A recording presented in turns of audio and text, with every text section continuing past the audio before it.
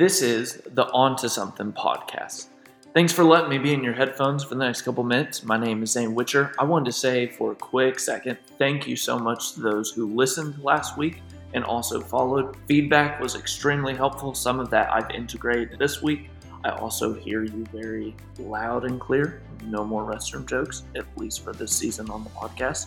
That's all I can guarantee. If you want to keep up with this podcast, you can follow on Instagram, Twitter, or Facebook at OnToSomethingPod, or you can look us up on Spotify or iTunes. Apple just approved us this week, so I guess Apple approves this message. But you can look for it searching my name, or you can search OnToSomethingPod, and that's all one word.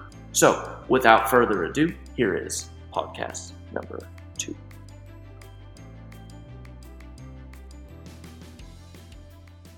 Dreams. Let's rip one out of Mindy Kaling's playbook, shall we? Most of us have encountered Mindy Kaling, even if we don't recognize her name right off the bat. Her name most often is associated with movies like A Wrinkle in Time or the hit TV show The Office. But not many people are familiar, though, with her latest film, Late Night. In this movie, you won't find her in a role like Kelly from The Office, but instead playing the role of Molly, a young factory worker with a craving to make it in the big times in the TV network industry. Even though she has zero qualifications, which honestly we could all relate to, she accidentally gets hired to be a writer for an outdated, snooty, and narrow-minded talk show host who's currently tanking in her ratings and her personal life. The film is clever, it's lighthearted, and it captures what most people feel when they're entering into their first big-time job. And it also reveals some of the challenges of being a minority and a female in a male-dominated workplace. But this podcast is not about movies, though. So why do I bring up Mindy's latest film? Because tucked away in this small story is this small image that is too real for all of us. Mindy creates an experience that most of us have faced at one point or another or will. She reveals the reality of what it's like to come across what I call a wall in life. Now, if I use the term wall and you don't know what I'm talking about, then you need to stop, go back to podcast number 1, listen to that one, do not pass go, and definitely don't collect $200 because I don't know where you would find it. The scene kind of goes like this, though.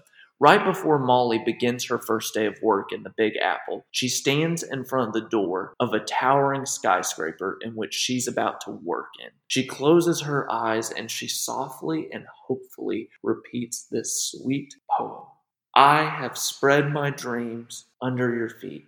Please tread softly because you tread on my dreams. And then it happens. Immediately right after she recites this memorized poem, she gets smacked in the face with a massive garbage bag right in the face. What becomes tender is now humiliating in one moment to the next. It's disruptive, it's humorous, it's real, and to put it simply, there's no better image of what a wall in life looks like than this. Now, let's talk about this wall for a minute, shall we? Mindy Kaling's writing is onto something in this scene, and here's why. One of the things I do is I sit in front and beside people in the best of times and in the worst of times. And if you start poking around in people's best and worst moments, sooner or later you will run into their dreams, either spoken or unspoken. Every good story seems to start with some form of a dream, and a lot happens in the middle, but too many times and too many stories end with facing walls that block us from our dreams.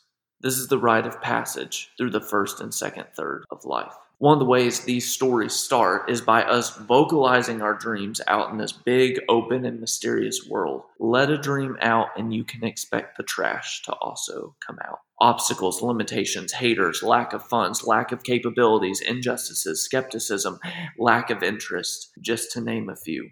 And word to the wise, the longer the trash sits, the sooner you can expect it to stack up and become a wall when it comes to reaching your dream. Now, to be fair, it's hard to anticipate what exactly you will hit in the face when you stand out in the world and actually vocalize your dream. So here's just a couple ways that I see people get smacked in the face regularly, metaphorically, of course. One is like clockwork. At this point, I should just start blocking it off in my Google Calendar. It always happens in the month of November and the month of May. I'll start sitting across from young adults who have put a ton of money and a ton of work into a nearly finished degree, and they've reached the point where they no longer have an interest in pursuing the thing in which they started. That's one way that people get slapped in the face. Another is sitting across from those who 4 years into their career that they've been anticipating this whole time wake up one day and find themselves saying, "What the heck am I doing here?" Saying things like follow the path or just sacrifice the time or keep your head down and you'll come out fine on the other side no longer works for them. Something's hit them. And here's another one, and this one may be the hardest one that some of us relate to. It's those long coffee sessions where someone is slapped in the face with the reality that what they thought was their dream was really someone else's dream. Which, side note, it's probably good for us to all realize that our dreams are not just a product of ourselves, but they're influenced by our families, our stories, the content we feed ourselves, and our view of the world. Here's the panic button we want to avoid reaching for when all of this happens. It's the moment where we want to say to ourselves, I don't know who I am anymore. And I'm here to say, whoa, whoa, whoa. Let's put the big red panic button down. Why? Because of this simple truth. With maturity, we all learn that our dreams change as we change. And our dreams change as the world also changes. Every day, dreams shift, change, pass, resurrect, and transform. Now, I have a serious question for you. You who's listening to me right now, where are we right now? I ask because I always am wondering, where are we having these discussions? Where are you playing this podcast right now? Are we in your living room? Are we in your bedroom, in your car? Am I on the way to work with you right now? Are we working out? If we are working out, let me just add, you need to add a couple of more weights to that because I feel like I'm doing all the work here. Okay. No matter where you are, I ask because you need to know that at this point, with those who are listening beside you that are in the room, there's different groups of us. Go ahead and look to the left or look to the right of you and give that person a wave. Say hello. It's fine. Even if you're in public, still wave. Here's the truth. People already think you're strange. You might as well embrace that. But here's what we have in common as we all sit here and listen to this. We're all working with some type of dream. But here's the difference though. Some of us are working on it and others of us are working through it.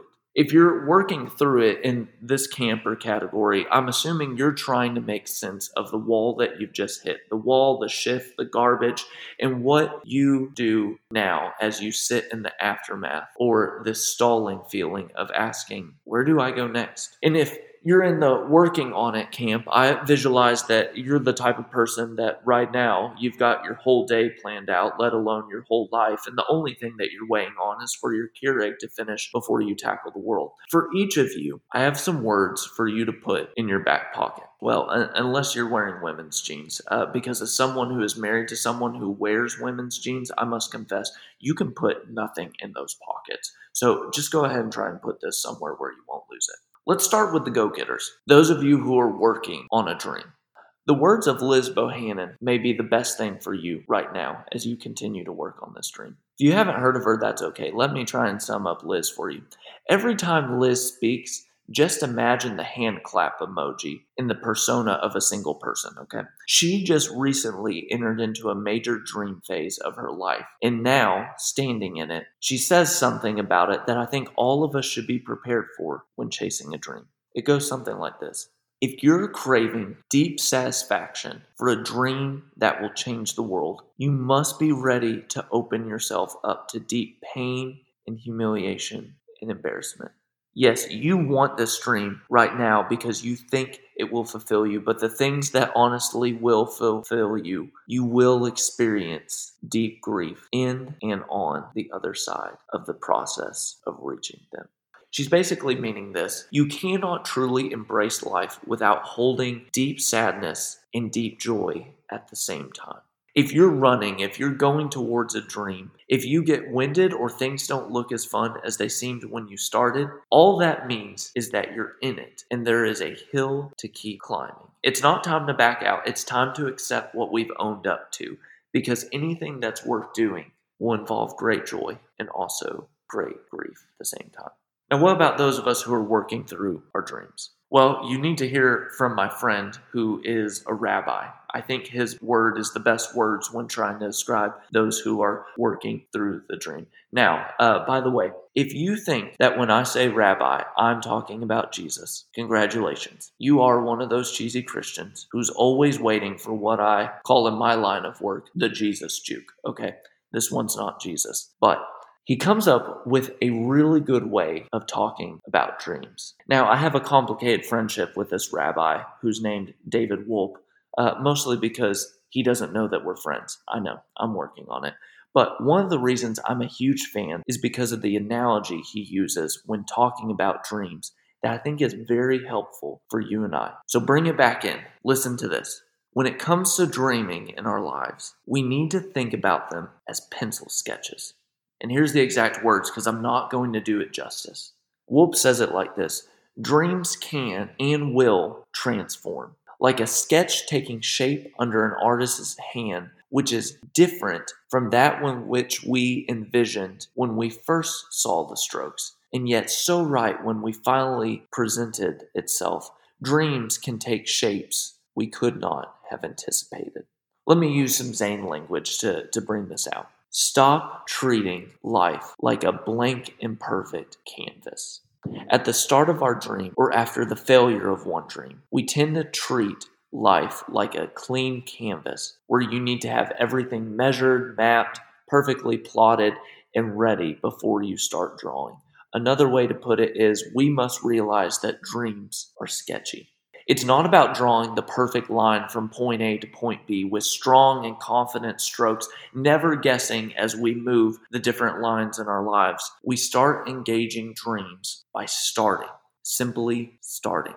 We give them daily attention. We sketch for a little bit, we step back. We continue, we erase. We go different directions, and our lives and dreams begin to form right in front of our very own eyes. So here's some homework for those who are wanting to think about their dreams.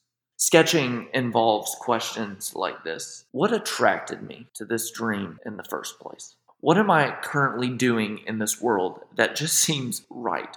What's becoming more natural to me? What's changed about me that I should also recognize is changing my dreams? All these questions are helpful questions to navigate, but the deeper you get into them, the more that you'll see that you'll need a bigger artist than just yourself to get involved with that. But that's going to be another podcast for another time. The bottom line as we finish is this, friends. Don't be perfect with dreams. Don't be disappointed because a dream didn't go as you perfectly planned. Get started by sketching your life. Move towards something. Why? Because the sooner you start, the sooner you will discover what I've been saying all along. And that is that you and I are on to something. Friends, this has been podcast number 2. Like I've said, feedback is very helpful. If there's someone who is in the first third of life that you think this would be really great for them, if you wouldn't mind introducing us and sharing us on Instagram, I would love to meet people. I got to meet some people just basically off of last week. There are some bigger dreams to come with this project to expand it. But in order to expand it, I need to know that there is feedback and people who are also looking for it to expand. So I look forward to next week in which we start podcast number 3. But until then, friends, may you remember that you are onto something.